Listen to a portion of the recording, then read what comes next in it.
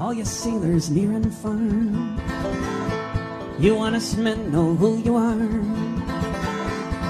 All of you who dare be free, combine with us upon the sea.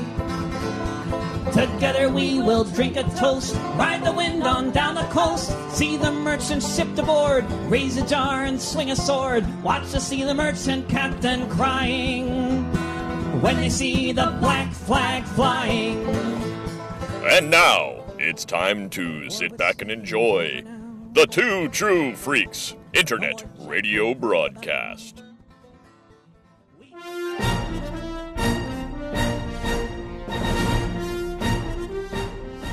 Disney won't stop. Hope Molinax and Chris Honeywell have finished Clone Wars twice and Rebels once. Now they move on to Resistance and beyond. I'm Gene, the MC Machine, and this is J-Guys and Jedi. Hi everyone, welcome to a brand new episode of J-Guys and Jedi, a weekly podcast covering every episode of Star Wars Resistance. In this episode, Kaz and BB-8 uncover information on an imminent pirate attack and must find a way to stop it. There will be Pirate Mom, plot trophies, and Phasma of Tarth does nothing, which is what she does best. We're talking the Triple Dark this week. How you doing, Chris? Good. Good! I'm doing good too, even though this is gonna be like weeks later. I'm so excited about all the High Republic stuff that starts this week. I'm gonna go pick up my Charles Soule book tomorrow. I'm gonna get the first comic on Wednesday. I'm gonna review said comic on Sunday. Like, I'm ready for this High Republic stuff. The High Republic, that's the one that Cheech and Chong are doing, right? Badunts. It's a joke. I know, badunts. That you need to put in like a little like drum, like Rim shot, that's called. Yeah. Well, you having a good week? Yeah, not bad. Yeah.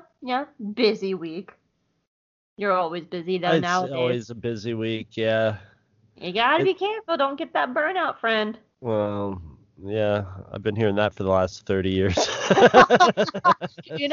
Story of my life as well. About the time I turned 3, I've heard it the last 30 years myself. I haven't truly burned out since college. College, I burned out because I wouldn't sleep. I would do classes, but I wanted to keep my partying and social life active too, and I would just say, well, I can do with 3 hours sleep. And so I did a couple like sleep for 24 hours in college, but yeah. I did burn out about midway through 2020 because I had launched a business and I was just trying to figure out what was working. So, but now I'm getting to a much better place with that. So I did get that a little bit last year. So, and luckily we have we have a very flexible second podcast too. So yes. Actually, it was interesting because we did all the work at the beginning and got way ahead. Yeah. So it's been really nice, though. I will say we're still 2 episodes away from Gravity Falls, where everything changes. So we're getting there. I'm just like, but it's good. It's good. So it's funny because I feel like we're putting it off, but it won't actually change when it comes out. When the episode actually comes out, to when we finally get to that point. Yeah. I mean, honestly, like I have enough.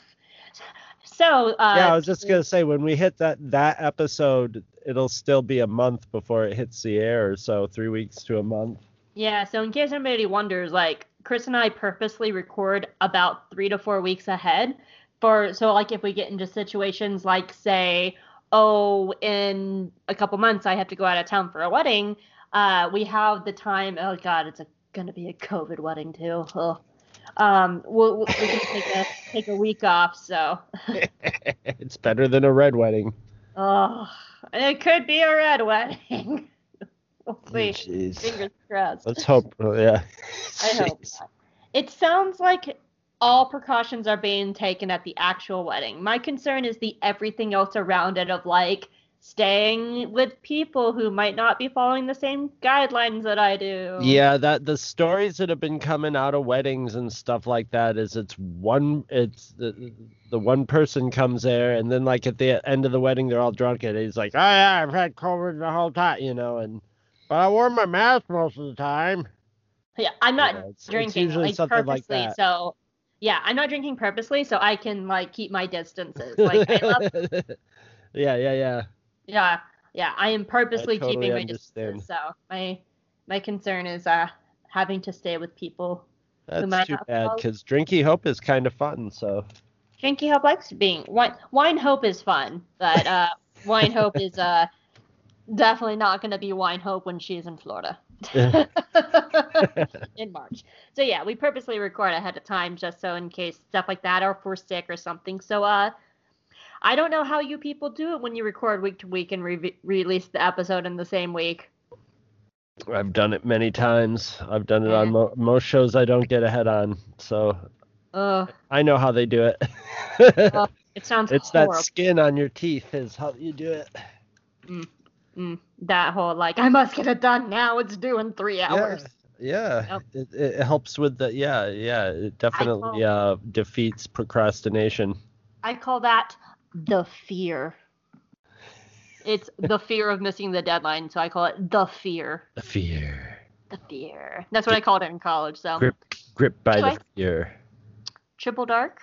Yeah, I'm ready. So did you like this one? It was okay. I want to say I have problems, but I understand why a lot of people like didn't Gel. we're just like got a couple episodes in on this and we're just like, okay, this is not going to be for me.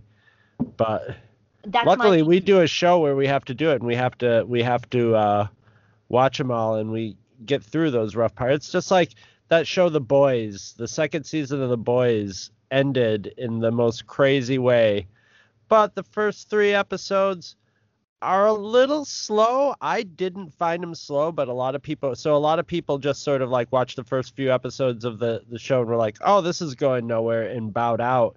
And meanwhile, it turns out to be the craziest season ever, if you just get into where it gets going. So I could see why people like lost patience with this, or who weren't as invested as we are, just were like, okay, this is not what I'm used to. And You pretty much have said one of my notes, because that's kind of how I feel too. For the longest time, like, this was my least favorite episode. This is my 3rd time watching it. So the first time I watched it, I was just like, oh god. The second time I watched it, I warmed up to it some, but I still had the same issues with it. But this time around, like, kind of going into it, knowing my problems with it, I actually really enjoyed watching this time around. But the thing is exactly what you said. Actually, I might as well go ahead and just talk about it right now. Because one of the biggest, this is where I feel like Resistance kind of stumbled out of the gate a little bit. It's this episode and the next episode where they really, like, I don't want to say double down, but they really embrace kind of the slapstick humor. yeah, it's and the very, thing very is- slapstick, very But the kid thing is, oriented. slapstick humor is not a norm in Star Wars. We don't get a lot of slapstick humor. It's it's in there, but it's something that's kind of new.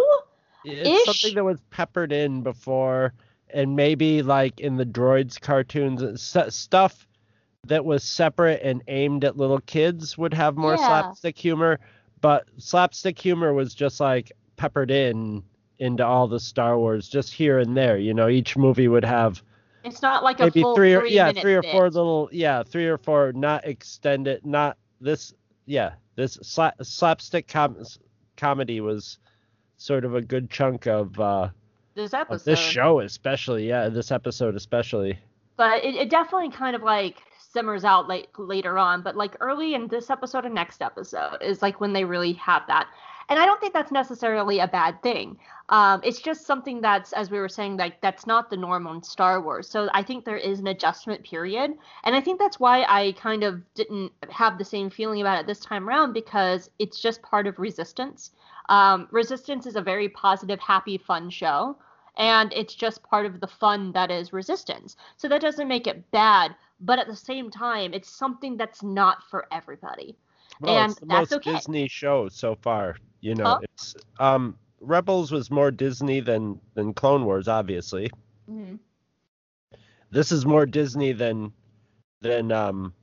Rebels was. It's But so it has funny. a lot, like so like like with the Disney, like the look and the characterization of Disney characters can be really tropey, but so it like you have to, I think they had to spend the first chunk of the first season of the beginning of the first season, you know, you have the characters, but they're kind of generic, so you need a few episodes to get them developing a character, you know what I mean? Instead of just sort of their general shape, they get to meet people and forge interactions and become more real characters before you can start throwing serious plot in there, you know, that has consequence. Especially if you're aiming it at a younger audience, you want everybody to get to know everybody and just to be having a good time, and you want to slowly, you know, like this one they added some, you know, I always forget their names down in the supply store. The turtle folk, the shell folk. No. Orca and Flix. Orca and Flix. They you know, they go back to Orca and Flix in the second one, so they you know, they build their character. Their characters are even starting to get a little familiarity with Kaz, you know, and being like, oh, you know, I hope you can pay this time. Okay, Kaz, you know, and you can tell they have and so they're slowly connecting all the people and getting all their, you know, roles to you. So you have a first few episodes where they're going to be kind of light and goofy. That's actually purposeful. Yeah, for sure. Yeah, because can't remember if I put it in my notes last week or not, but Dave Filoni had, when creating the show, he wanted it to be like Cheers. So every time you came back to the same location, you got to know the people more. Like, it was very purposeful. And I actually really wanted to point out when you said that it was very Disney, I just wrote an article, and this is over on geekygirlexperience.com, called The Recruit Star Wars Most Unique Opener. And it dawned on me as I was writing this article that Resistance is very much in the realm of modern animation. And I started really thinking about it. Like, Clone Wars came out in the wake of Avatar: The Last Airbender, and it's very much like Avatar: The Last Airbender. Rebels ran alongside shows like Gravity Falls. And as we're going through Gravity Falls right now with Hope Makes Chris Watch Cartoons, they have a lot of similarities where there are a very fine mix of both plot and character. And then recently in modern animation, we've been seeing these very character-driven shows. And it hit me that Resistance actually functions a lot like shows like Amphibia and Star vs. the Force of Evil, which are both Disney shows. And what it was aimed at an audience that's probably watching those shows are aimed at too. That's not the point I'm making. The point I'm making is that they are character-driven slice-of-life shows. And the whole purpose of, say, like Amphibia is Anne spends the entire first season getting to know everybody in Wyrtwood. And there's really no plot. In like something like 40 10-minute episodes, there's only 3 plot moments that really drive the first season. Everything else is world building and character building and getting to know the people. And it hit me that Amphibia and Resistance have very similar season 1s, where Anne finds her friend Sasha, and Sasha betrays her. And then in season 1 of Resistance, Tam betrays everybody by going to the First Order, and it makes both shows entirely shift in tone and plot, and the plot kicks in season 2. Same thing with Resistance. And same thing with a show like Star vs. the Forces of Evil. The entire first season is just like slice of life, Star is learning the human world and going to school. That's it. And then you hit the end of season 1 and the villain shows up. And then she has to like protect both this world that she's come to love, being Earth. And it's so Resistance actually fits very much in the realm of modern animation. And what's happening. Yeah, it's got to speak the language that the kids are of the stuff that the kids are watching. You know, kids, but animation's very popular with like teens and adults. Well, I know, but at the same time, when they make stuff like this, they make it at a bottom level. You know what I mean? They make it so adults like it too, but they make it down like there's adult like, you know, PG-13, so it's adults. They're like adults should like this down to 13, and then you have to start judging as a parent, you know, and stuff. But I think Resistance and Rebels both went down a little below 13 into like, you know, 8 to 6 to 8 years old, maybe even with Resistance. I don't know about a 6. Well, these days, I don't think it's that. I think the target audience is higher than that. I think the target audience is always higher because nowadays, you know, I mean, I'm 53 years old and I'm from a huge chunk of my generation and every generation after it loves genre stuff. So, you know, they know that I mean, but you know, this Resistance would be like a show that like you could watch with a younger kid and they would really get into it. You know, it would be more in tune with the stuff that they were watching on, because young kids are watching those shows too, you know.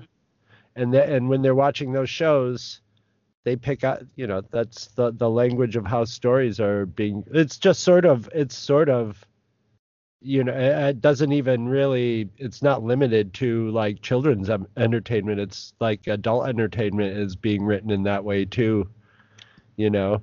And it's like the reboot of Star Trek is being written in a different format than people used to make Star Wars TV shows, because it's how we make TV shows nowadays. So, and I mean, I feel it when I'm watching it. I feel like I have to take into account that, like, all right, I have to slow down on they have to slow down on the characterization, and that'll come out in my notes a little further on here. But you know, they have to slow down a little on moving characters forward and sort of exaggerate the characters a little more, you know, play them more broadly. That's so interesting, because I feel like this builds so well on last episode, character-wise. It does, Yeah. but it does it in smaller chunks. Yes, you know, yes. it takes care, like it's gonna take Kaz longer to learn I find myself wanting to shake Kaz through most of the first half of the first season and just go, look, you didn't learn your lesson last episode. You know, so. But that, you know, to make a fair comparison, Ezra and Ahsoka went through similar things. Like, there's a few times where Ahsoka has to learn patience and not be hot-headed and actually get people killed to learn her lesson over and over again. Ezra too, but they both would pick stuff up. They would learn they would learn their lesson, and then they would take it to heart, and they would be different from that point on. You know, they didn't have to learn it two or three times. Like, basically, the only person that was learning lessons and not picking them up was Anakin. That's what I disagree with, because Ahsoka had to learn some lessons 2 or 3 times. The biggest one being patience. Yeah, but I think it's, well, we'll get into it, because I think so much of it is also built into Kaz's character flaw. He has a very specific character flaw that's very grating, but it is his character flaw that he needs. So... anyway, you ready? Yeah. We just took down like chunks of our notes right there before we even We're gonna get to the action. We're gonna get to the action. We're gonna come into part 2 and go like, oh, this note, it's dead on the ground. We're gonna be like, so Act 2, Well, at least we didn't do it before we started recording or something like that. That would be funny if we did like a 10-minute show and say, sorry, we talked about all this stuff before we started recording, guys. We didn't want to go over it again. Act 2. This scene was pretty. Anyway, Act 3. Yeah. On to Act 3. All right.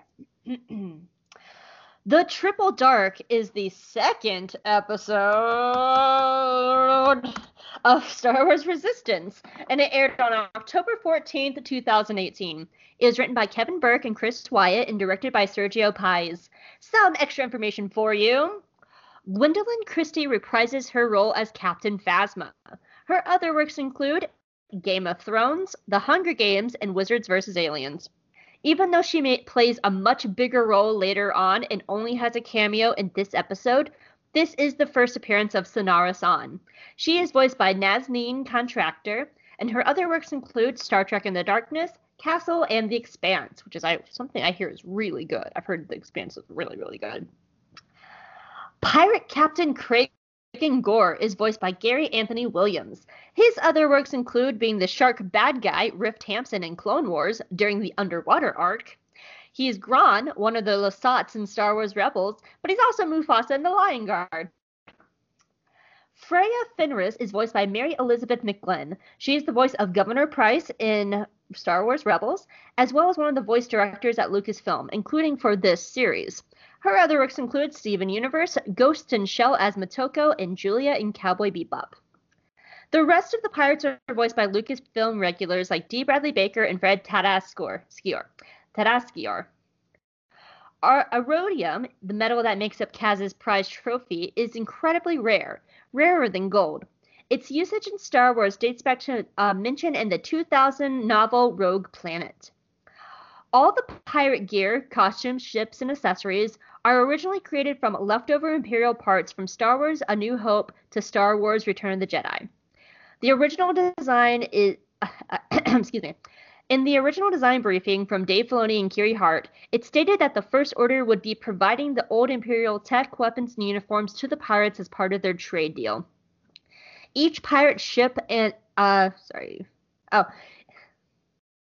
What did I write there? Each pirate and ship have their own theme, but they were heavily influenced by Chop Shot Hot Rod cars and trucks. The lead pirate ship is a Lambda-class shuttle with several modifications, added guns, more powerful engines, and added wings. The different mechanics... this is more about, and I just found this interesting because I never knew this about the colorings of Tam's clothing and other people's clothing, so I just thought this was a cool world-building note. The different mechanics on the Colossus have special patches that designate their specialty area and assignments, and different colors of the same patch to indicate a higher or lower level of expertise. Tam's is red, signifying the highest level of mechanic experience. Acquisitions and Janitorial have their own unique patches as well. And finally, Yeager is meant to have his jacket since I can't read tonight. Yeager was meant to have his jacket since he was young. Intentionally, there is a missing patch on his left arm, but a dark spot can be seen where it used to be, and the rank badge and an existing patch on the front of his jacket are unexplained. All of these were intentional on the design part and meant to add mystery to Yeager's past. You know who also has a mysterious past? Very mysterious. Hi, Yoda. Lots of Yeager in Yoda's past. Not Yeager, but Jaeger. Jägermeister. Yoda, the Meister. The Meisters of Jaeger. When the teacher becomes the Meister. How you doing? Okay. Well, Yoda, since we have a new show, I just want to let everybody know. So, we like to ask our friend Yoda here questions every week, but we also need questions. So if you want to send dear, sweet, gross, disgusting Yoda here questions, you can send it to us either at the Two True Freaks Facebook page, where you can just leave a comment in the episode, and I believe my email is hope@twotruefreaks.com. I'd have to double check. And very soon we'll be having a new website. So when the new website is up, you can leave it in the comments of the website as well. But we need questions for Yoda. Look at him. Look at his sad face. He needs questions. Yeah, only you can help prevent sad Yoda. Oh, so sad. Sad Yoda. No. Look at this squishy face. Look at the squishy face. He's so damn cute. Alright, well, since we are starting a new, and I know this is going to be coming out weeks later, but you know what? We're in a new show, and I was wondering, what are your resolutions for the new year, Yoda? Yoda must give Yoda more Yoda time. Spending too much time in the Force, yes. How are you saying you need to force your Yoda time? Oh, Yoda. Funny joke! Yeah. Too much time in the Force. That Force ghosts, blah, blah, blah. Qui-Gon, blah, blah, blah. Nothing to do over there. Want to talk to Yoda all the time. How's the real world, Yoda? Anything exciting to tell us about the real world and feely things? We feel nothing. Nothing. Nothing. And Yoda has take care of the problem with his toenails. Oh, so better toenail health this year? Need to get that taken, get it looked at. I mean, you walk through a swamp. Yeah. You gotta keep those feet dry. Yeah. Nothing stays dry in swamp. I know.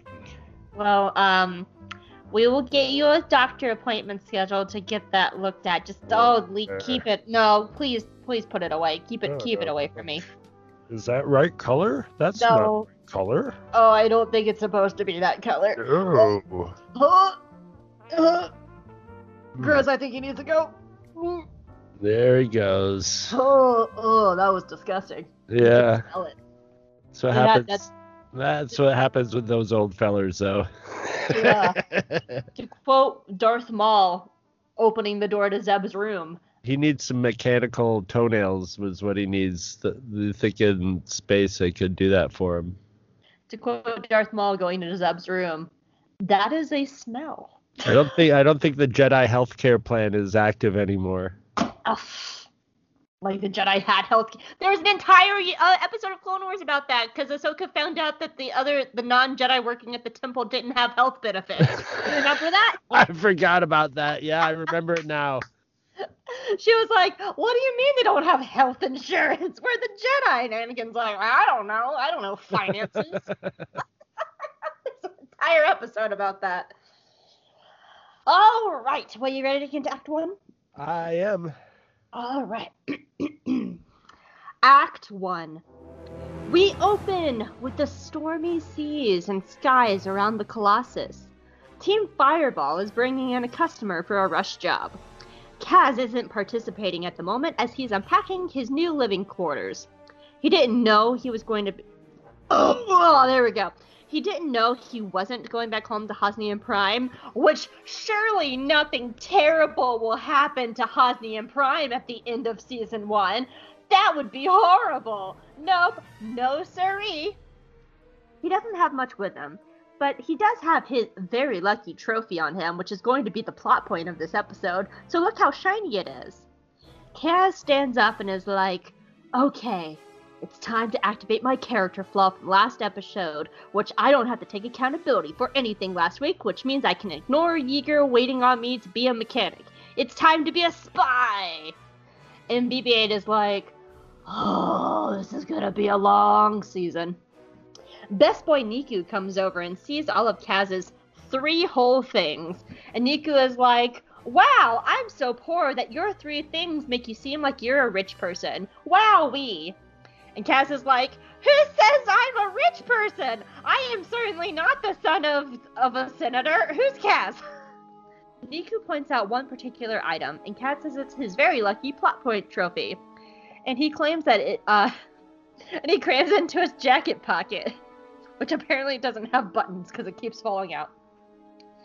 Yeager calls them all over and gives Kaz his first assignment as a mechanic, which Kaz is not very happy about. And Kaz makes some air quotes that go, right, mechanic, right. And Yeager's like, it's funny how much you don't realize that I'm being serious right now. So the rich client is all snooty about his classic ride, and Yeager reassures him that Team Fireball is the best in the galaxy, and that does not include Kaz. Because as Niku is working on the ship, Kaz is like, so, say if I was a spy, not that I'm a spy or anything, but what do you think a first-order person would look like? And then Kaz almost kills Niku by giving him the wrong part and not asking questions and trying to learn how to actually be a mechanic as his cover story. And then he makes this really loud reverb sound that nearly deafens everybody, but that's important because it's also a plot point, so yeah. So, it's a rough first day for Kazuto Xiono. And neither the client nor Tam are very impressed, and the client moseys off to take care of other business. Tam starts asking Kaz where he's from and what his mechanic training is, and he is the worst liar, and she can definitely tell that something is going on here. Yeager pulls everyone aside to pay them. Niku and Tam are really excited for their cut of pay, and Kaz focuses on what he doesn't have, never having to budget money before. And he is like, Yeager? I don't think a human being can live off this amount. And Yeager is like, yeah, I know, but we make it work. And then it dawns on Kaz what eat the rich means. Kaz wants to spy, but Yeager wants him to do his job. So he gives Kaz some money to go buy... I forgot I wrote this. So he gives Kaz money to go to everyone's favorite gay uncles to get some parts. So Kaz decides that he can get both the part and do some spying. And he breaks out his best Kronk from the Emperor's New Groove impression and starts elaborately slinking around the market. And Kaz quickly realizes that there's a lot of people on the Colossus, and it's not going to be as easy as he thinks. But as luck would have it, he just so happens to overhear two men arguing. And it's better to be lucky than good any day, says the trophy. But when he starts to listen in, he just realizes they're talking about race bets. But oh no, the men spot them! Spot him, not them. There's not plural Kaz's. And it turns out they work for Greville, the little shitty dude who fucked with Kaz's dart game last week. And oh boy, does Greville truly remember Kaz and how the kid owed him money from the game that Greville rigged and lost on his own abilities and then blamed Kaz for. But if you play stupid games, you win stupid prizes! And Kaz tries to give him a full pay. And Kaz tries to give him his full pay, and Greville looks at it and goes, that's not even enough for a cup of coffee. And Kaz is like, yeah, I don't honestly have any concept of money. So he runs away. End of Act 1. What'd you think of it? It's okay. This is where I was going, okay, I see why people sort of pieced out in this, because it's a little frustrating with, with the character. Although I did think of a good moment, like, I'm always saying, these characters could have really fixed everything up if people just used their words. Yeah. Although they could have done this, but it would have messed up the whole plot for season 1. But really, at some point, Poe should have sat him down, or even BB-8 should have just told Kaz, look, dude, you're a spy, but you're just here to, catch something if something happens. If you're out looking for something and reporting stuff, you might give yourself away. You might ruin everything by giving away information, or, you're just sort of here, just to keep him out of trouble, because he's instantly so obvious. And that's why it's so the broadness of the character, there's no subtlety to him at all. In his I'm gonna detect spies, And I actually have a note about that. So I started thinking about that, and I think that's actually more of a note of Kaz's privileged upbringing. Yeah. We were talking last week about how he has this very romanticized view of the Resistance and what it means to be a spy. And I bet it's those kind of stories that he either read or grew up with because he had a very sheltered life. And so it's him trying to live out this fantasy, but it's clashing with the real world. So I think that's, and part of that is I think his privilege is showing too, because he almost, the best way to phrase this, and this is going to sound so much meaner than how I mean it, but Kaz, I think, thinks he's better than the mechanic job. You know, his spy job is better than the mechanic job when he doesn't realize that being a mechanic is his cover story. But I think that's his privilege. And he doesn't take it seriously. He doesn't, and so I think that's his privilege and his romanticizing the resistance. And it's just colliding really hard with the real world. And when framed in that way, it actually works really well, even the slapstick, because then it makes sense for his character and what was established last episode. Yeah, he's naive, but the if he was it wouldn't work as well plot wise, but I mean, just from my experience with like kids who are like really privileged or whatever, who like get put into a restaurant and end up being a dishwasher or something like that, you know, some kid about Kaz's ages, but there's also an element to where they're intimidated too, because they're out of their element. And Kaz from the very beginning of this, like the first thing off the boat, so to speak, was seeing someone getting chucked in the water, and you know, people are pulling weapons on him, and you know, there's predators out to feed on him like immediately. You know, he owes the dark guy money, and he almost got beat up by the one guy, and so you know, you know, and I think it would be more realistic that he would sort of almost like overcompensate and be like really backed off on it. But at the same time, he's also part of privileges. You don't feel like physical like danger as much. You don't have as much of an awareness of it. And, you know, he's not like a veteran of battles or anything like that. So he doesn't know the consequences of getting, you know, his face beat up in a bar fight or something like that. So he just doesn't consider it as a possibility. And that comes up later in this episode too. Say what? I'm sorry? And that'll come up. I have notes on that later in this episode that sort of come back to that same point. So I don't think... Oh, sorry. I was just going to say, I don't think Kaz fully understands the consequences of being in the Resistance until he watches his own planet blow up. And I think that's when it crashes into him so hard. Because then it's lethal. They're killing people who for the Resistance and all that. So, but at the same time, he's seen some consequences of like people getting chucked off the edge, and you know, and he was in that situation of like, oh yeah, you're gonna race or you're gonna get chucked off the edge. Yeah. So, you know, I mean, they're playing it. They're playing it for more. It's not a sitcom, but it's more comedic, and so it's better for him to be more comedically bumbling about it rather than like a real rich kid who would get very like probably intimidated at first for a while, and once he got settled in, then he might get a little overconfident again and be like, I've got this figured out and I'm friends with I'm slumming it with the blah blah blah. But this isn't that kind of show. Like if they were going to do that kind of show, it's also not Kaz's character. Like I think one of the very defining things about Kaz is he's a very positive person. Last episode and this episode, at his two lowest points, he picks himself back up. And because he has just that very sunny outlook and disposition, which is just like ingrained in him.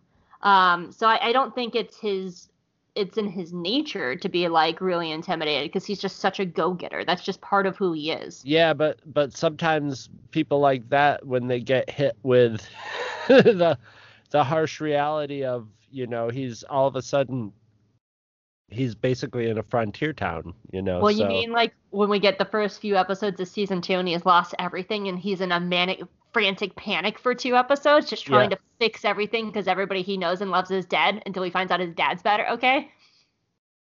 Yeah. Yeah. See, and that's what I find so interesting. Like, they do such a good job of that, because It's the yeah. I agree. Yes. They get there. They get to where he's a fully functional character, but they it's you have to get there to get there. And a lot of people, I just think a lot of people didn't really want to go really, yeah, we're really not like into getting there, or just thought that it was going to be like that forever, which, I mean, if they'd watched Rebels and Clone Wars, they know it's not like that, but at the same time, it's not also very much not like Clone Wars and Rebels, so they probably just were like, okay, this is what it's going to be. This is what we're going to be working with. So it's almost like people had never seen a Dave Filoni show before. And then maybe they haven't, or they'd seen it, and I mean, it is different than Rebels, and it is different than Clone Wars. So it very much is. It is in the same article I quoted earlier. I mean, I compared it to the Star Wars novels, because this show, the function of Rebels and Clone Wars was to fill in the plot between episode 2 and 3 and the plot before the original trilogy. That is their function. Like, those two shows actually affect the direction of the Star Wars galaxy. Yeah. Resistance doesn't do that. That's not the function of this show. It's actually the opposite. It's how the galaxy affects these people, which I don't think people were quite ready for, because they compared this show to the two predecessors. But this show is not doing what the other two were doing. It's a completely different function. It's also in the Disneyverse, which is set in a different time period, and people might zone out over that. They might want more people might want stuff. I think people came into this show wanting it to explain the sequel trilogy, and it didn't. Which is, it's not what it was trying to do. No, it wasn't trying to do, I mean, we figured that out right away. Yeah, that wasn't going to be happening. It doesn't do, and it does some. I will give it that much. It does some here and there, but like, I think people came into this show expecting it to be Clone Wars, and it was more like Lost Stars or Master and Apprentice or A New Dawn, where it's this like this pocket of the galaxy that doesn't change the universe. And Anyway, what's the rest of your notes? That's it. That's all I got. All right, so for my notes, to kind of touch about what we were talking about the spying scene earlier, the only part of that note that I had left was I started noticing the people in the background during that scene, and there were just people in the background just like watching Kaz go by, like, what the fuck is he doing? Exactly. It's really, really funny. So he's drawing more attention by trying to be sneaky. Yeah, I know. And there's one guy in particular, like, it's when Kaz, like, hits the pole. He, like, watches Kaz go by, and when Kaz hits the pole, he kind of winces, like, ooh, ow. That child, what is he doing? My other two very shallow notes was Kaz learns budgeting. He learns how to budget. Actually, he doesn't. He really doesn't. Their style, their money is baffling to me. It's like, all right, so Kaz gets 1, but Yeager only gets 3 for himself. That's it just didn't. That's and then business. You pay your employees before you pay yourself. Well, no, I'm just saying. I'm saying, like, it just seems like units of, like, the unit of money that bar must be is a good chunk of money, or it's like getting paid in, like, it's not even like $50. Because Kaz says, "Is this enough for a meal?" And Niku goes, "Half a meal." Yeah, so they just say that, so it's like, okay, so Yeager gets a meal and a half out of, it's just weird and random, and like, it's like sends him down with a meal and a half's worth of money to go get parts and stuff, Yeah, so it's just like a plot element. So that you could tell they didn't think out the money that much. It's just like, Yeager has more, Kaz has left. This isn't enough. This is too much. So I didn't take that as like just cracks Yeager's me cut up. because he immediately turns around and gives it to Kaz to go get the part. So I didn't take that as Yeager's cut per se. But I see what you're talking about. Like the money does not add up. I'm gonna be paying attention to that from now on, because it's the same thing with Star Trek. Sometimes they have money, sometimes they don't. Sometimes there's, you can't figure out what the hell is going on. Yeah.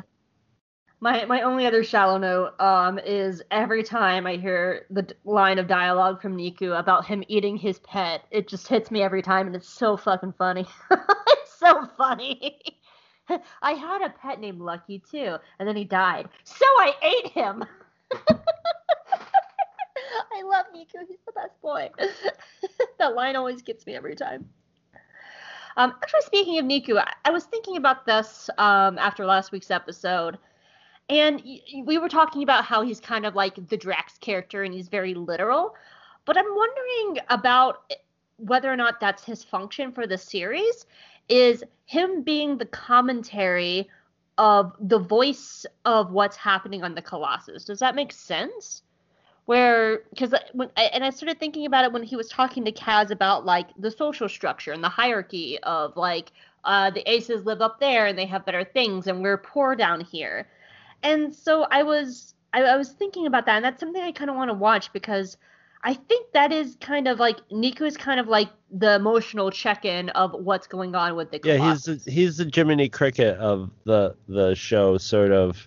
Yeah. He's not Jiminy Cricket, whereas he's actively reminding people of their moral center, but his existence. He's a morally pure character. He's portrayed as annoying at first, and it's the second time through I'm finding Kaz way more annoying than Niku, because I know where Niku's going, and so he feels more consistent with his character now, and I'm used to his character, so he didn't seem as annoying as he did the first time I watched it. But Kaz is. But I think Niku is just he's the child. He's like, I think Niku is the character, like if you're a little kid, you're sort of projecting yourself into Kaz and Niku, and as you're just sort of avatar. And it's so funny, but I think because it might be a difference of age, but like I never found Niku annoying. I found him just really funny. In the same way that I find Drax really funny. So it might be an age thing because like the people who I know. I find Drax funnier, but but Drax is drier. Drax is dry. He's got a different approach than Niku does. It's funny because I worked with a guy that reminded me of Drax, and I worked with a guy in the same place that reminded me of Niku, and it's funny. And they were not alike at all in a lot of ways, but they were alike in some very specific ways. But yeah. Yeah, because so mostly I was thinking about like maybe that's his role in the series, is just being almost the litmus test of what's happening on the Colossus. And I really started thinking about it like later on in the season when the First Order starts coming. And I remember specifically a line from Niku, which was something along the lines of like, I also feel safe in a losing my freedoms and terrified way. And so I'm going to be really interested of kind of viewing Niku to see if he fits that role. And a little nod towards like kind of the social hierarchy of things. Niku was looking at like Kaz's like whole like 2 items he had on his bed. And he was like, wow, you have so much stuff. And I was like, how poor are you, Niku? Like, what is the poverty level on this? And that's when the money scene happened. I was like, they're the poorer people. And Niku is just like really the voice of like them being below the poverty line. And it's very interesting watching his dialogue. Everybody there is just existing hand to mouth is what basically it seems like. Yeah, so it's really interesting watching like him function like that. I said that line. It's funny though, because like mechanics, like usually when you're on the other side of the story, when you're in the space adventure people, they're usually getting taken to the cleaners by any mechanic. We're gonna start, and the mechanic's like, we can fix it, but it's gonna cost you. And then they go, oh, how are we gonna get the money? And this one, it's just like, oh, here's 3 bars, 4 bars for your effort, you know. Yeah. And so it's funny.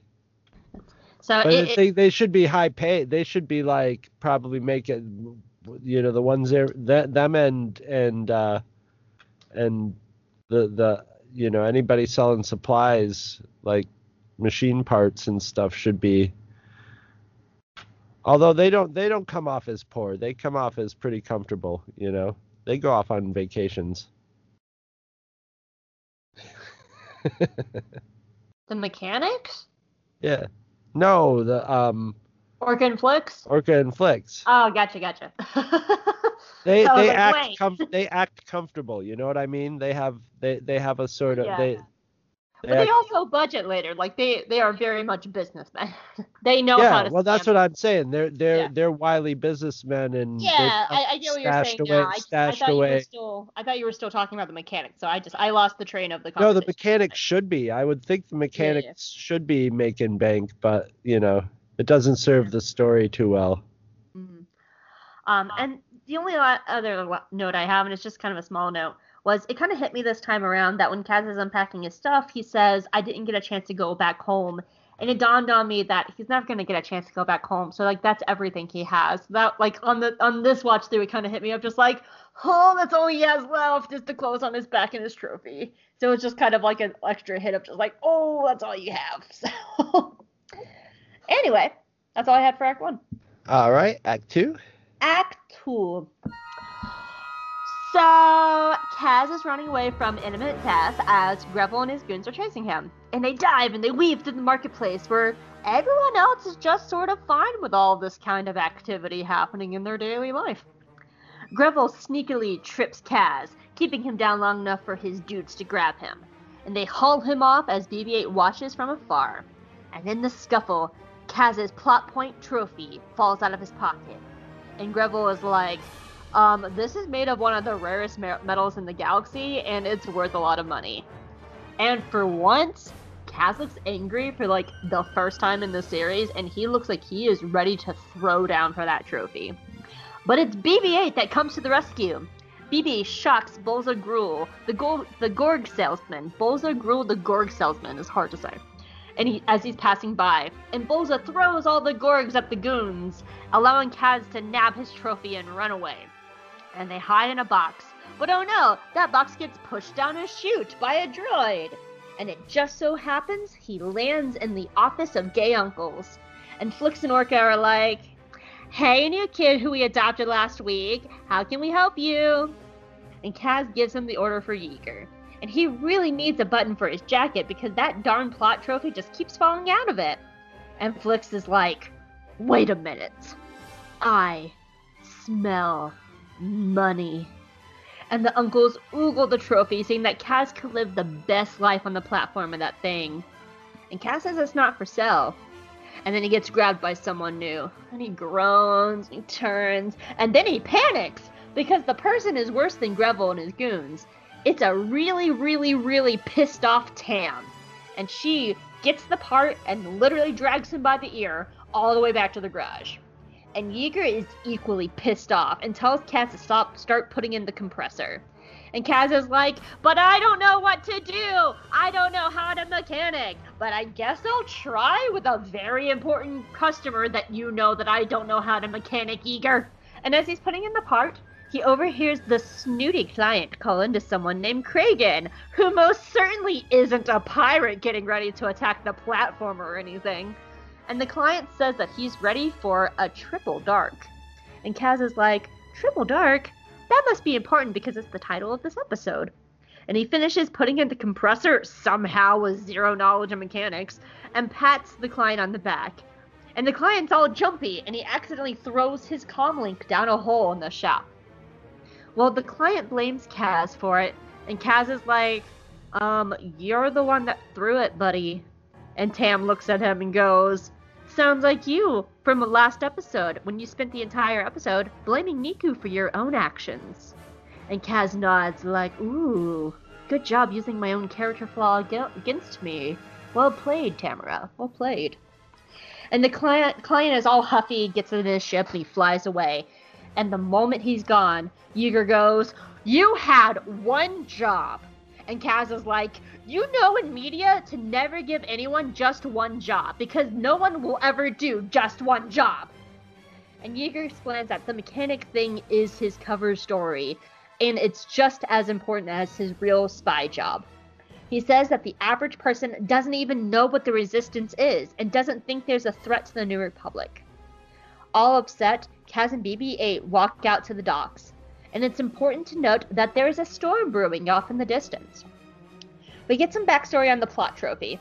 Kaz tells BB-8 that his senator father didn't want him to race, but Kaz did it anyway and won, proving his father wrong. And he's going to keep on proving his father wrong now, as God is his witness. He is a positive character that lifts himself up. And a dock worker comes over and tells him that a storm is coming, and it's going to be at Triple Dark. And Kaz is like, "Oh, Triple Dark. That's the title of this episode. What does that mean?" And the dock worker explains that a Triple Dark is a type of storm with super low visibility, and the pirate Captain Kragan loves using them to attack the platform. And Kaz is like, wait. Shit! Kragan is coming! They're gonna release the Kragan! And BB-8's like, "That's a horrible joke, man. Don't ever use that again." Boo! And then you just pawned that joke off on Kaz, too. Boo! I see you, Hope Mullinex. I'm gonna use that joke so much. Get used to it now, everybody. Anyway, before Kaz can get back inside to warn everybody, Greville pops out and he's just like, "Haha, I have a gun." And Kaz is like, "Ah, you have a gun." And Greville's like, "Haha, haha. But don't worry, everyone. The pirates choose that exact moment to show up all pew pew pew." What'd you think of that too? Other than my terrible joke. It was better than part 1. It had a episode 1 moment in it with the old, basically the old lady going, "Storm's coming, Annie." Mm-hmm. Oh, that episode 1. I thought you meant like the episode from last week. No, the actual episode 1. Gotcha. Yeah, Kaz is a worse faker than Ezra ever was. Like this is just sort of like more of Kaz being selfish and clueless, but it's the thing about this show is I never have to worry about like whatever getting too annoyed by the stuff going on, because it's always visually beautiful.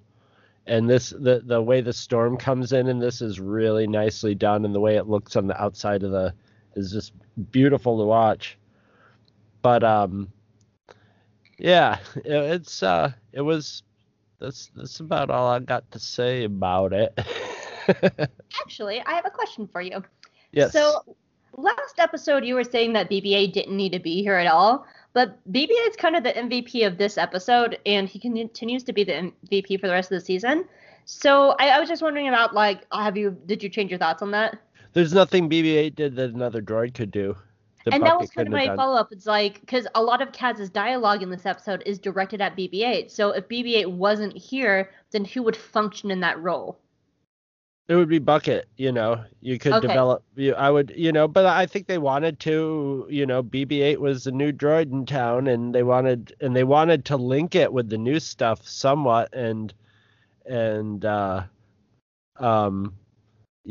pose an expensive voice, and so like basically we'll have BB-8 on there, and the kids all will recognize BB-8 and stuff, but I don't know. BB-8 wasn't doing anything particularly. I'm a droid of the Resistance, like giving Kaz any advice or something, like telling him like, shouldn't be sneaking around like this. You should be doing your job or something. That's what Poe would tell you, or anything like that. He's just his backup. He was just the trusty backup droid, and zapping people when he had to.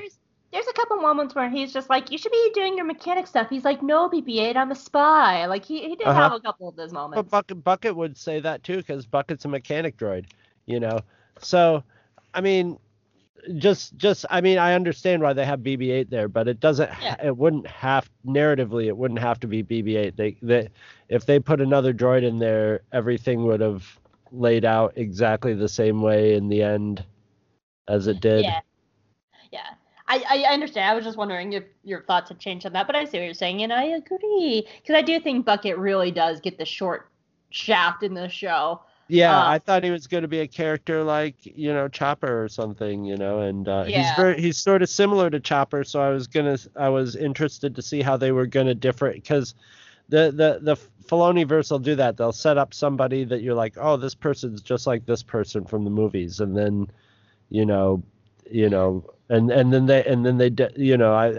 Chopper was just R2-D2 but more cranky and aggressive.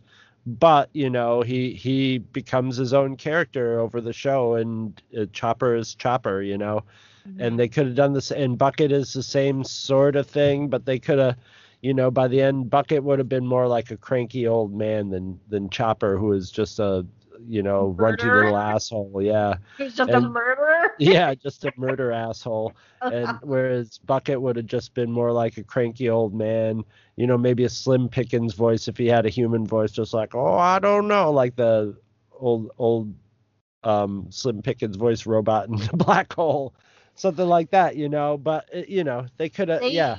They do it, but they do it with CB23. Because she takes the BB-8 role, and then she's there for the rest of the show. So they do it. It's just not in the normal thing of a droid does get to play that role. It's just not Bucket. Bucket's just sort of there and shows up every once in a while, but is not the character that BB-8 was. Yeah. In the tier of characters. Most of my notes are shallow, so I'm just going to go through this. Poor Bozel Gruel, he just wants to run his Gork stand, and he keeps getting wrapped up in Kaz's shenanigans. That's everybody, man. Poor floor buffer guy. Yeah, poor Obi Pitt, his love story with his floor cleaner. I will forever love Orkin Flicks. Oh my god, I just also love their animation. Like they're visually they're awesome. They're so like when Kaz is looking up and the shot is upside down and you just see Orca's just long spindly legs coming into the shot before the rest of him. Like they're just so good. Yeah, between their characterization and their voices, their characters have the most personality so far of the whole show. Them and Aunt Z. And I don't mean just like, oh, these guys are interesting personalities. You can read you just from the way they're portrayed and their interaction, you can read more into them than anybody else so far. We're only 2 episodes in, so there you go. I would say just very well done. I was just gonna say, I think the close runner-up is Aunt Z. Yes, but she has a lot of work ahead of her because done ahead of her by us, because she's a bar owner. She's a type that we know that she, okay, this is a tough lady in the bar who knows everybody's business, Yeah. And she has her own personality, but we already have that trope in play. These two guys are sort of more like a trope from real life. These two guys are more like the guys you go when you go to the auto parts store, and you got the guy at the front desk and the guy, hey Bob, and Bob comes out in the overalls, what? And they've worked together there for 40 years and they probably should be married. And only this time they are. Except they are, yeah. Well, we don't know they're married. They could just be together. They could be space handfasted for all we know. I know. It's almost like we don't know that they're husbands and or boyfriends in the show ever. They could be living in space sin for all we know. Living in space sin.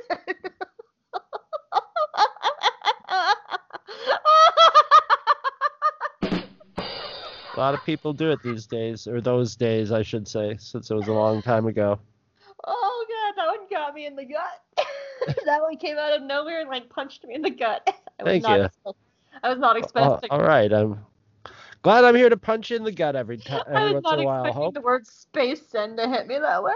Space sin, the best sin of all.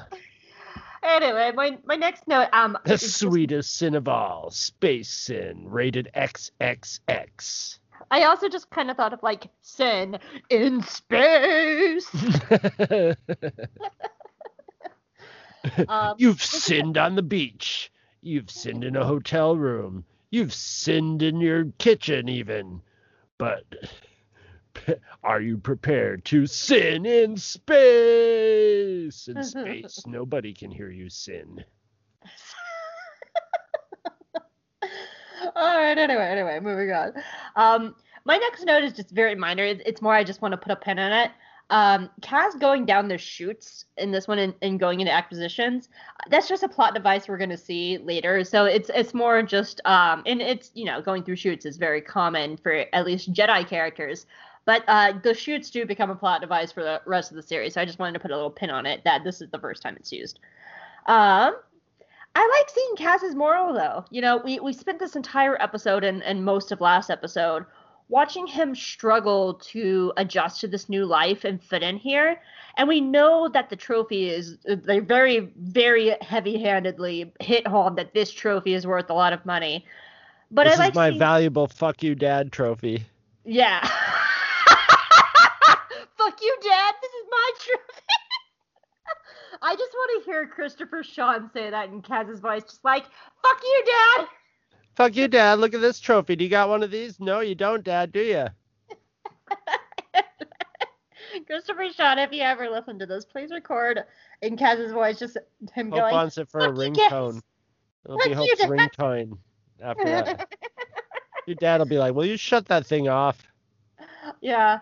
I think the reason that that moment just kind of resonated with me a little bit is because I've been in that position when we were losing our house to foreclosure and we were trying to save it. Like, we were going through the really hard process of, like, what do we save and what do we keep? And what do we sell to try and save the house? And so when it comes to, like, those hard moments, it makes you really look at, like, what is truly sentimental. And, like, something as simple, like, it was hard of, like, going through, like, Christmas ornaments. Like figuring out which of your lifelong Christmas ornaments do you sell and which ones are truly sentimental to you. And so like, that just kind of like really resonated with me for the first time in this episode, because that is a moment, and I like that with Kaz's character, because we got to see that moment where he is choosing to struggle versus a much cushier life that he can have. He's early on in, though, like, I mean, he doesn't really get like hungry, starving. But I guess if he was starving, he would do the math differently. But yeah, I wouldn't give up that, my fuck you dad trophy. Yeah.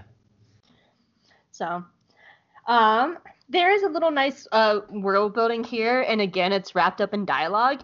Yeager says that the average person doesn't even know about the resistance. And that little line of dialogue does a lot of legwork to explain the society and politics around the New Republic. Well, I mean, I think that's that's politics and society in general. I mean, there's that's the thing is, it's like anything. Like, politics is something people are interested in or they're not interested in.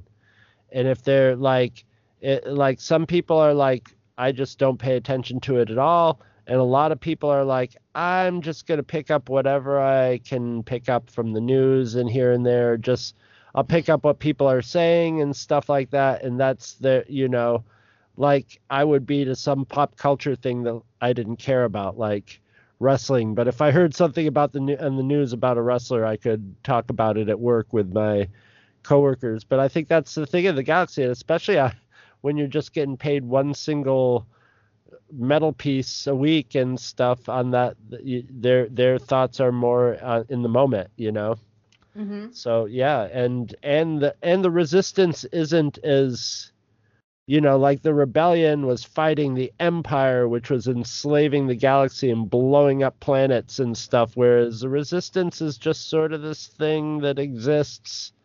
I think that's a really important note, because this show takes place during peacetime. Right. And this is actually our first show that's taken place during peacetime, because Clone Wars took place in a time of war. Rebels was the beginning of the Civil War started.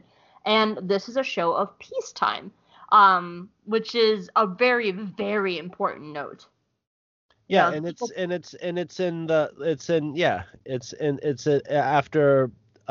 after decades of peace too. So it's a different feel. Yeah. So the First Order is just this thing that exists, and if it doesn't materially affect your life, you don't pay much attention to it. They're not blowing up planets yet or anything. They're just sort of this thing that exists, and and it's at that point of like, if they come here, their money's shiny metal like everybody else is. I Yeah. guess it's not green, but that's Which that's we the actually general see an sentiment. example of in this Yeah. episode. Yeah. Where And- Kaz is like, that dude's a pirate spy, and Yeager's like, he paid us. He just fed you this week, so yeah. And Which if is we such an interesting, dynamic to turned away explore. sketchy clients, somebody'd be renting this space in a week, so Yeah. yeah. And that's such an interesting, also kind of thing to explore a little bit too, because that does add a little bit of like moral grayness to Yeager a little bit, where he's just like, I Well- don't care if he's a pirate spy, he paid me. Well, yeah, Yeager's got that. Yeager's older, and he knows like his moral code is focused in on a higher level. He's more concerned with the larger scale. I'm here to watch out for the First Order and stuff like that, and to exist here, I have to be like that. It's a milder version of, say, Cassian.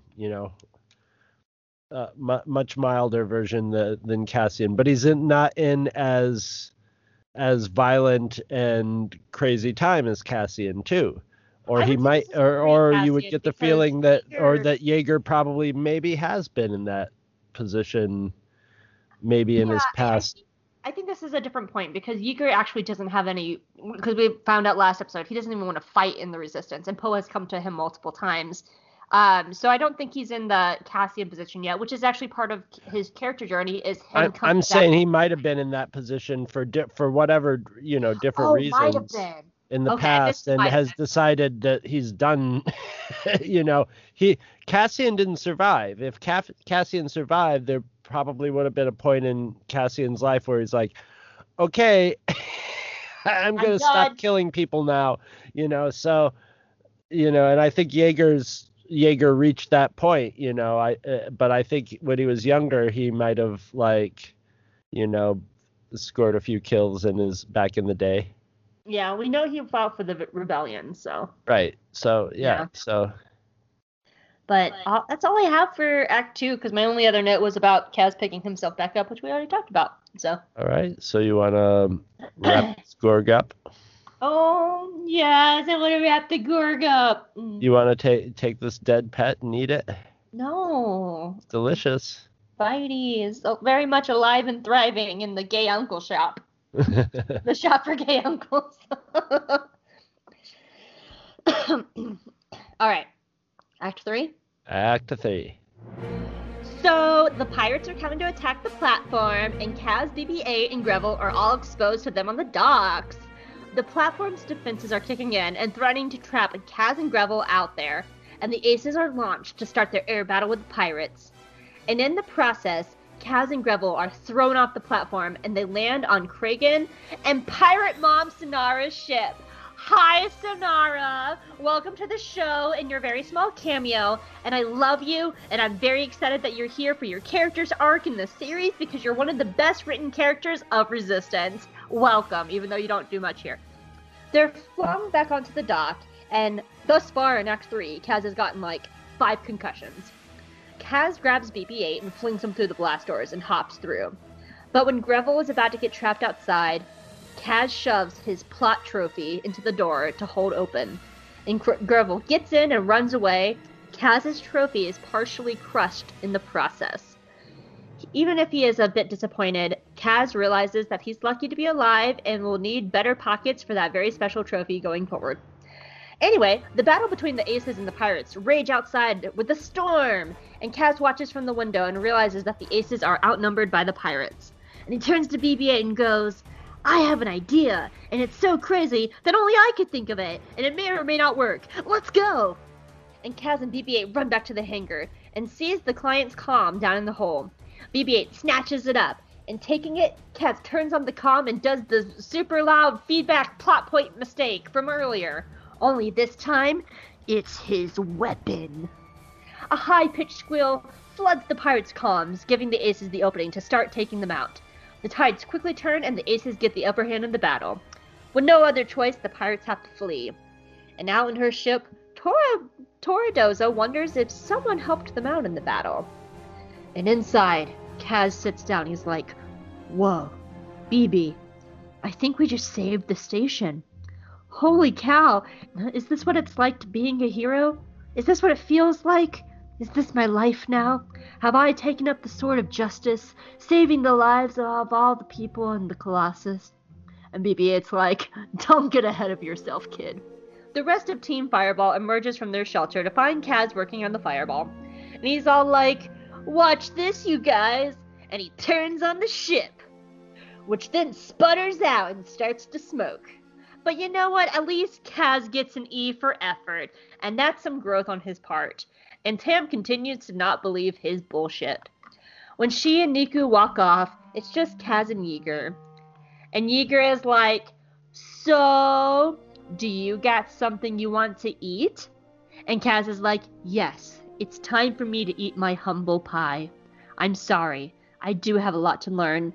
To live as a normal person, and to learn how to budget, and to learn how to feed myself, and cook, and do my own laundry, and process not having everything given to me, as I have to learn how to, I don't always get my way here, and not how to live with my father's money, and learn how to, I don't have a fancy car anymore, and stuff like that. And Yeager is like, shut up, you damn rich person. And Kaz is all like, did you know that client was a pirate spy, though? Yeager's like, hey, he paid us. I don't care if he was the Queen of England. Good night. And Yeager strolls away, and Kaz is like, what's in England? Finally, we flash over to a Star Destroyer out in space. Major Vonreg is chatting with Kragan about the attack, and Vonreg is not very happy about it at all. The First Order has a bargain with the pirates, which is a big old plot point for the rest of the first season, so just go ahead and put a pin in it. Kragan pulls over the fancy client, who is probably going to get killed very, very soon, and blames it all on him, which granted, it was the dude's fault for dropping his comm in the first place. That's not a death sentence, but pirates and all. And then Phasma of Tarth strolls forward in all of her underused glory. And she points out that she's not impressed with the pirates. And Kragan says that Captain Doza, who we'll actually meet in a few episodes, but he's Tora's dad, will beg the First Order to take up the Colossus, for reasons that will never be explained in the show. Bum bum bum. The end. What'd you think of Act 3? I liked it. The pirate attack was just gorgeously so rendered. When you cross the CG and the anime look of it, it's almost to the level of like Akira style anime, although it doesn't look like that all the time because it's got that CG element to it. But it's just was stunningly presented. Yeah, my rest of the notes are like pretty surface level. Phasma looks great for what it's worth. None of the characters are as well adjusted as the Rebels characters, but then again, the Rebels characters and like the Clone Wars not as much as the Clone Wars characters were all PTSD, but the Rebels characters were more psychologically healthy, but I think at the same time they were also forced to be a little more mature by being basically warriors. Actually, to use a comparison you were using last night, it's kind of like the difference between Orca and Flix and Aunt Z. When it comes to the Rebels characters, like knowing when we find out that Kanan's an ex-Jedi, we as the fans can do that old like stereotype of like, okay, he's a Jedi and stuff. Like we can fill in those gaps. Yeah. We see him, Sabine as a Mandalorian, so we fill in those gaps. But when it comes to when it comes to Resistance, these are all new characters in a relatively new time period who's having to do the legwork of starting almost from scratch. Right. Yeah, they're different, and they're different kinds of characters. You have to. They have their types, but they're more the types in say the beginning episode of like Little House on the Prairie, to pick something totally random, where you just learn all the shopkeepers and townspeople and it's more like that, So, I think when like the scene where he's like, look, I'm doing real work on the fireball now, was I don't think I would have done it differently, because it sort of showed like I could do this. I could be halfway decent, but I've been just half-ass it. It's sort of like, look, I've decided to actually pay attention to this. They should have thrown in with that scene like a pile of manuals and stuff to show that he'd like studied up and stuff, and But that instead was of saying I I sort of know how to do this, but I was just sort of goofing off before, say that was no, I giving away sat his down and did the cover. work to like figure out what I was doing and then started doing it right, or something like that. Just something like that. I had been hitting the books all night and I got this done, or something like that, That would give away his cover, though, because he specifically tells Tam, I've already been pre-trained. Yeah, but that lie Not working, I know. that lie does not work at all, and he should have been just like, yeah, I was being, but then again, he's not that well, he's not that mature of a character to do that, I almost made a note about Tam. He doesn't know how to do that, probably. Yeah, like I almost made a note about Tam because it's very obvious that she is thinking that she clearly knows that something is up with this guy, but I feel like she's kind of waiting just to try and figure him out. And I do have to think that she's putting some trust in Yeager on this one, because Yeager is her father figure. So I think there is some trust in Yeager and his choices in this matter. But it almost reflects poorly on Tam, because she can clearly see that Kaz is lying, because she's constantly testing him. She's constantly going, it doesn't turn left, you have to turn it right, Yeah, she's poor and she works hard, and he comes in, obviously. That's the thing, is you can't fool her. She knows that he's a doofus, and all of a sudden he's getting this treatment and she can't know about the spy stuff. So all of a sudden it's just standard workplace, I've worked here 10 years. How, it happens in every job. Somebody's worked there a long time. Then there's this new employee that just sort of skates in and gets like, is day manager ahead of them when they were next on the list and stuff. And they're like, who is this kid? Well, he's his cousin. He just graduated with a business degree. Yeah, but I've been here for 10 years. I know how the place works. Yeah, but he just got, that sort of thing. It's playing more on those feelings of jealousy and stuff. And she's also young too, so she's kind of hot-headed about it, Yeah. And reacts you actually emotionally. very much just like wrapped up very nicely the note that I was like, I kind of want to write a note about Tam, but I don't know how to phrase it, and you just phrased it perfectly. So thank you. Good. Oh, awesome. That was exactly how I was feeling it, but I couldn't figure out the right words for it. Anything else? No, that's all I got. All right, so for my notes, I did want to touch a moment on Sonara, because Sonara only has a cameo in this episode, but it's still a really first moment in her overall character journey, because her whole story for Resistance is about finding a new family and a new path. But we have to start her with her old way of life. Like, she is a pirate, and there's a moment where she's excited, and she's like, let's trash this place. And of course, we find out later that the pirate life is all she knows, and that Kragan actually raised her like a daughter. So while it's brief, like, this is still a very important moment for her character, because we're seeing her old way of life. So when she does come into the show, which I think is Signal from Sector 6 is her next episode.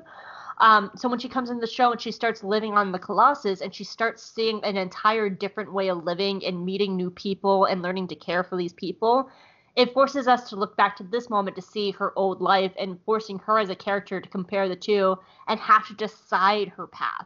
So it's a cameo, but it's still a very important moment for Sonara.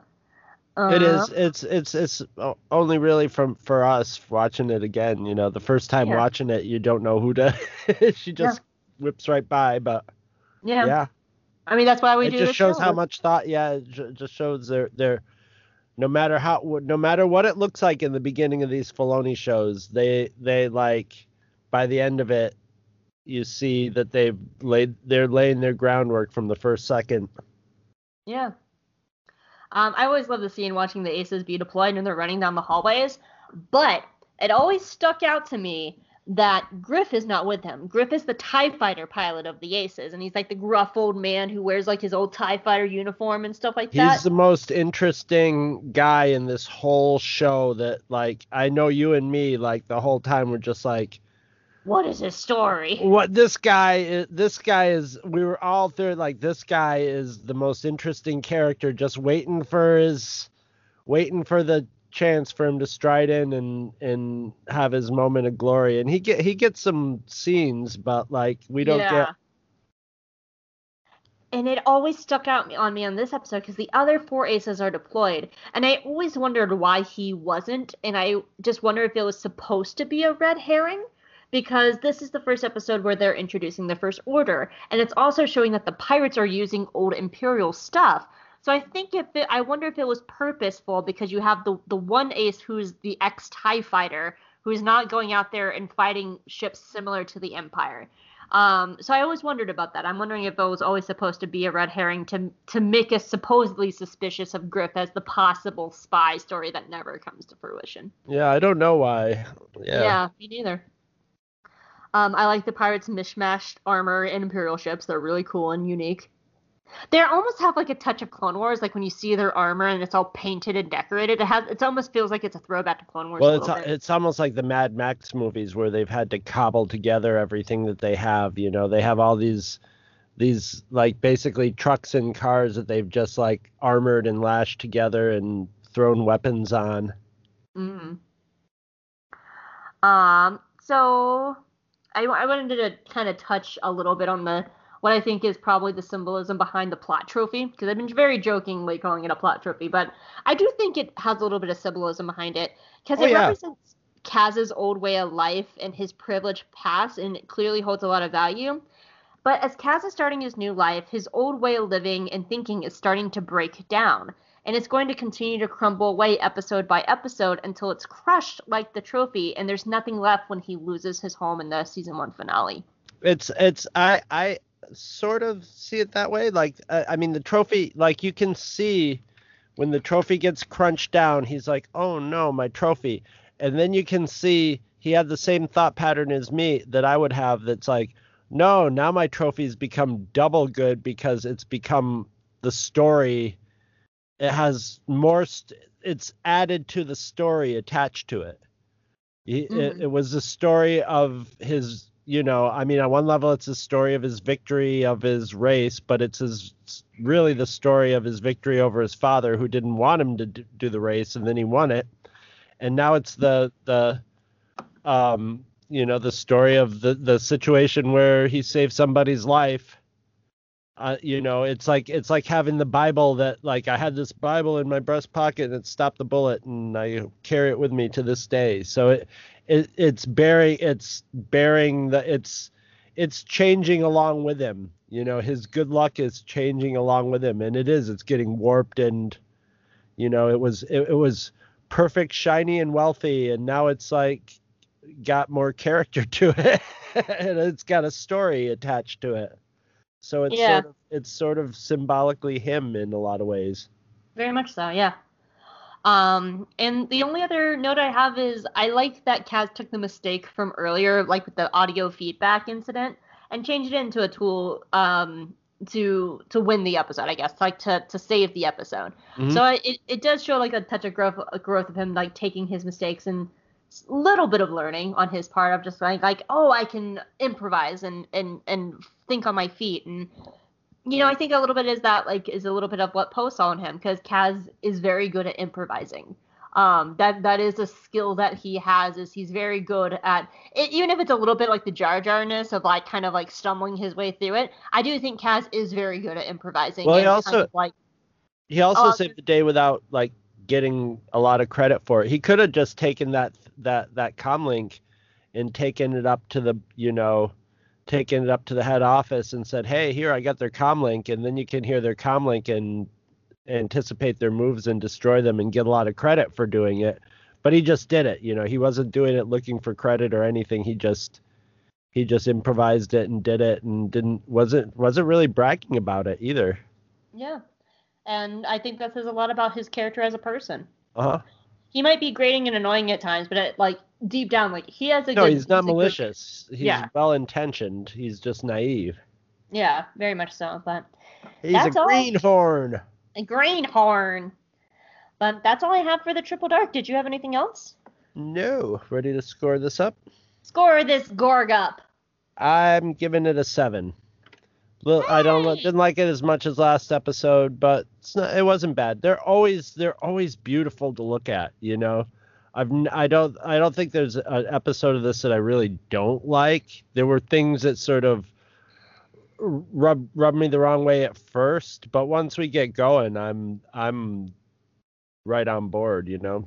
So 7. That was my score too. This episode's a lot stronger than I remember.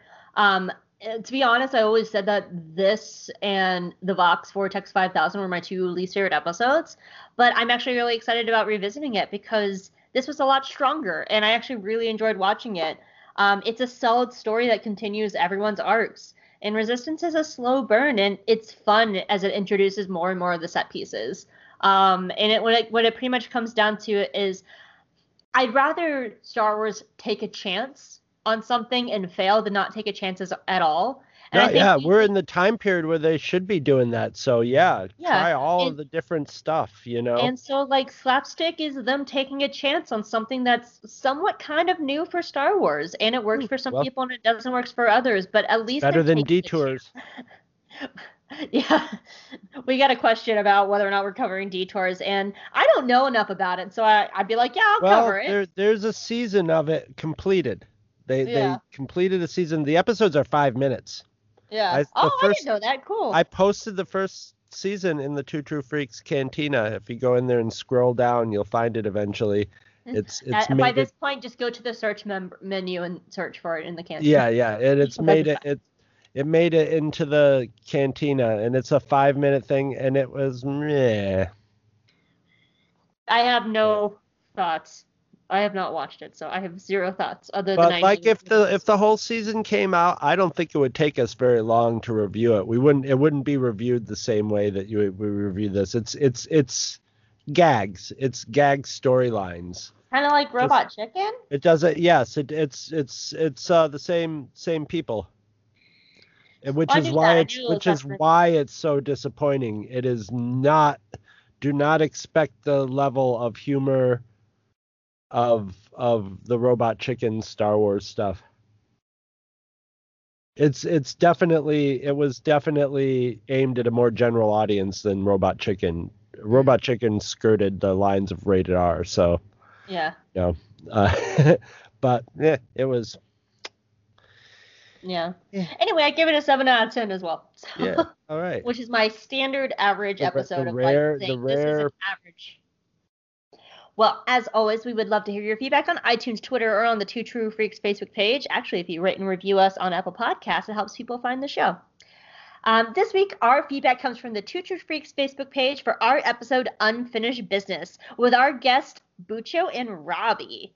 Oh, and there's one from Twitter down here as well. It's also related to that.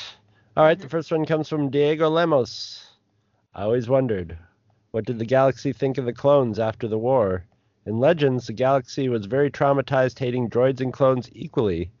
That is the reason Mara Jade joined Luke against Thrawn's clone army to avoid another clone war. But in canon, people seem to hate only the droids after the war. I think that's something we're going to explore in the Bad Batch show. I know, like, here and there they touched on it, like the clones, a lot of the clones, because of Order 66, like, helped train the stormtroopers and stuff like that. I know that, like, a lot of them were in those positions, but I know that they were also phased out for stormtroopers because of their individuality, right? That they developed. But I think that is something that we're gonna. Oh, you say it right there. The next line. There you go. I hope the Bad Batch show answers this question. I asked this because the last time we will be seeing them until their show starts. What do you guys think? I think droids. See, it's different because droids. You know, we're not talking battle droids running around. People just hated droids in general. You know, and droids are everywhere, and clones aren't everywhere. You know, clones are. There's a certain amount of clones. They had a lot of clones. A lot of clones got killed, though. And so, people aren't just running into clones, but there's droids everywhere. So I guess maybe just droids got more guff because, and there weren't people that like looked like clones that were getting hated on because, the poor droids getting yelled at in Star Wars weren't even in the Clone Wars. They're just like, just doing their job. They're fixing stuff and helping Luke Skywalker and stuff. What are you talking about? R2 was the greatest hero of Clone Wars. I know, but but that's what I'm saying. He wasn't. I know. I'm just being pretentious. But but people were taking out the battle droids on regular droids, whereas clones, you're just probably not gonna, you could probably go your whole life without ever seeing a clone. It's probably just a little more likely that you'll see a clone than you would a Jedi, which means probably not likely at all. All right. Yeah. And our next letter comes from Paul C. Kelly. Ooh, yeah. Anakin's dark comment to Trench as he is falling to his death is a great foreshadowing of future Darth Vader kills like Captain Needa in The Empire Strikes Back. Apology accepted, Captain Needa. Or his command to Krennic, try not to choke on your aspirations, Director Krennic. Always remember that Darth Vader behind that mask is bitchy drama queen Anakin Just Skywalker. a little shit, yeah. Yep, he'll always be. I was always curious. Be a drama queen. I was curious if Echo still had his chip, and hearing your discussions on the idea of Rex trying to deactivate their chips in the first episode of Bad Batch makes me think he will have it. But the question is, does he live on to the original Star Wars trilogy era? Possibly Echo and the Bad Batch will become a separate gang of old clones. Who knows? Maybe they show up in The Mandalorian at some part. That would be interesting. That would be very interesting. There's a lot of things that I think Rex. Well, I wouldn't say Rex. I do think there's always a chance to. Honestly, we already have an old clone. It's Boba. Yeah. And we actually have that joke of like him going, I think the Empire would recognize me. He's a semi-clone though. That's the thing is he's actually a real clone, whereas the other clones were tweaked versions of Jango. He's actually Jango, he's basically Jango's twin brother son. They got a real space trailer park relationship there. I just thought of the show Sister Wives. This is Boba. He's my twin brother son. Ugh. From Twitter, we have Bucco. Yeah, Bucco actually is one of our new patrons for What Makes Chris Watch Cartoons. Ooh. We haven't recorded a new episode. Then I will make sure to pronounce his name right. Bucco. But, yeah. He said, this episode was such hot stuff, it set off Robbie's smoke alarm. Yeah, it did. I remember that. That was a lot of fun. We were just sitting there just like, is Robbie okay over there? It's not the first time that's happened on a podcast with me either. Yeah, actually, Robbie just ran a bit because Robbie, who was our guest for that show with Bucco, from the podcast Sin and the Clones, so go check them out. Robbie also has another show called Order 42, and he does like interviews and game streaming and reviews and stuff, and it's on YouTube, but it's also on Twitch. And I was watching one of his Twitch streams recently because he was playing Breath of the Wild, and he did a whole bit about a smoke alarm going off because he was trying to like escape 2020. So yeah, go check out Sin and the Clones with Bucco and Robbie and Order 42 shows. They're friends of our shows, so. I don't have any candy, so. Yep, we're waiting on candy, so the candy's gotta wait, but there'll be candy in the future. Don't worry. Candy's on the horizon. In that case, where can people find you, Chris? You can find me at twotruefreaks.com. That's our podcast webpage. You can sign up for any of our podcasts there, or all of them if you want to, if you sign up for the main feed, or you can sign up for them on iTunes. You can also find us on Facebook, where we've got the Two True Freaks podcast, where we also post all our podcasts in the Two True Freaks Cantina, where we hang out. And we are also on the dreaded Twitter, and Twitter is run by Gene, the announcing machine. Gene! That's me trying to do an announcement. The voice of the show.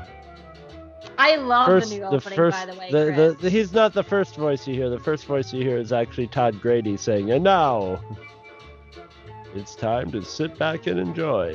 But then you hear Gene.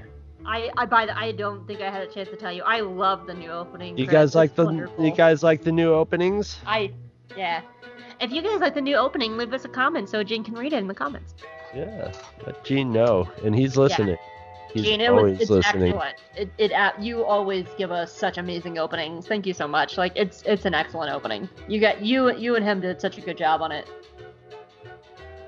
It was easy. We did it in the course of an hour.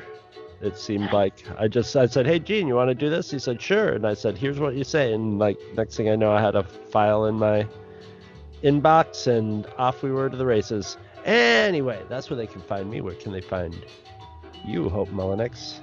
You can find us at Guys and Jedi on Twitter. I run our Twitter account. You can also find me at Hope Mullinex. I also have my website, geekygirlexperience.com, where I write all sorts of reviews, and I talk about animation, Star Wars, queer topics, and sometimes all at the same time. And I've done a lot of writing on Resistance. I've talked about whether or not Orca and Flix was good queer representation. I've talked about Kaz's trauma throughout the course of the second season. And of course, I mentioned earlier in this episode is I took a deep dive on the episode The Recruit. So you can find all those at geekygirlexperience.com. And Chris and I also have another podcast called Hope Makes Chris Watch Cartoons, and it's an animation podcast. And we're currently going through Gravity Falls, and afterwards we're going to be getting into Avatar: The Last Airbender. And we're really excited about that, so it's gonna be fun. So, all right, Chris. Oh my God, I missed all that. You know how bad I had to pee? I couldn't even wait 2 minutes for this stupid show to end. I had to be like, God, crossing my fingers going, I hope I can get out there and pee and get back in time by the time Hope says where she can find herself. Did you really go pee and come back that fast? Yeah, it was. That was impressive. I was like, I'm not going to make it the last 3 minutes of the show. Oh my God, that is so impressive. I could not pee that fast. I drank a big organic energy tea, and then during the show I drank a whole Coca-Cola. So holy cow! More than I cannot pee that fast. I'm very impressed. Thank you. We'll come back, guys. My bathroom is also very close. Oh, okay. Very close at hand. Well, guys, come back next week for more Resistance, and we're going to be talking about that bitch. Yeah. We're going to hear about who that bitch is, and it's going to be the first real nickname of Resistance. I don't know, though. I kind of like Phasma of Tarth. Yeah, that is a good one. Thank you. But yeah, next week we're going to meet that bitch. All right. Look forward to that. Bye, guys. Bye. Visit our website at twotruefreaks.com. Two True Freaks is always spelled TWOTRUEFREAKS. You can email Two True Freaks directly at twotruefreaks@gmail.com. Two True Freaks and all of its excellent affiliates are available on iTunes, and you can choose to subscribe to either the entire network if you wish, or pick whichever individual shows you want to follow. We have so many shows to choose from, there's just bound to be one that appeals to your particular fandom. Just search Two True Freaks with an exclamation mark at the end, space, and the number 2. You can find Two True Freaks on Facebook. Just search for Two True Freaks. If you ever leave your house and you actually have friends, why don't you tell them about Two True Freaks? If you've enjoyed our show, please won't you take a moment to rate us on iTunes? That helps others find the show too. Thanks for listening. And join us every Monday for new episodes of Two True Freaks.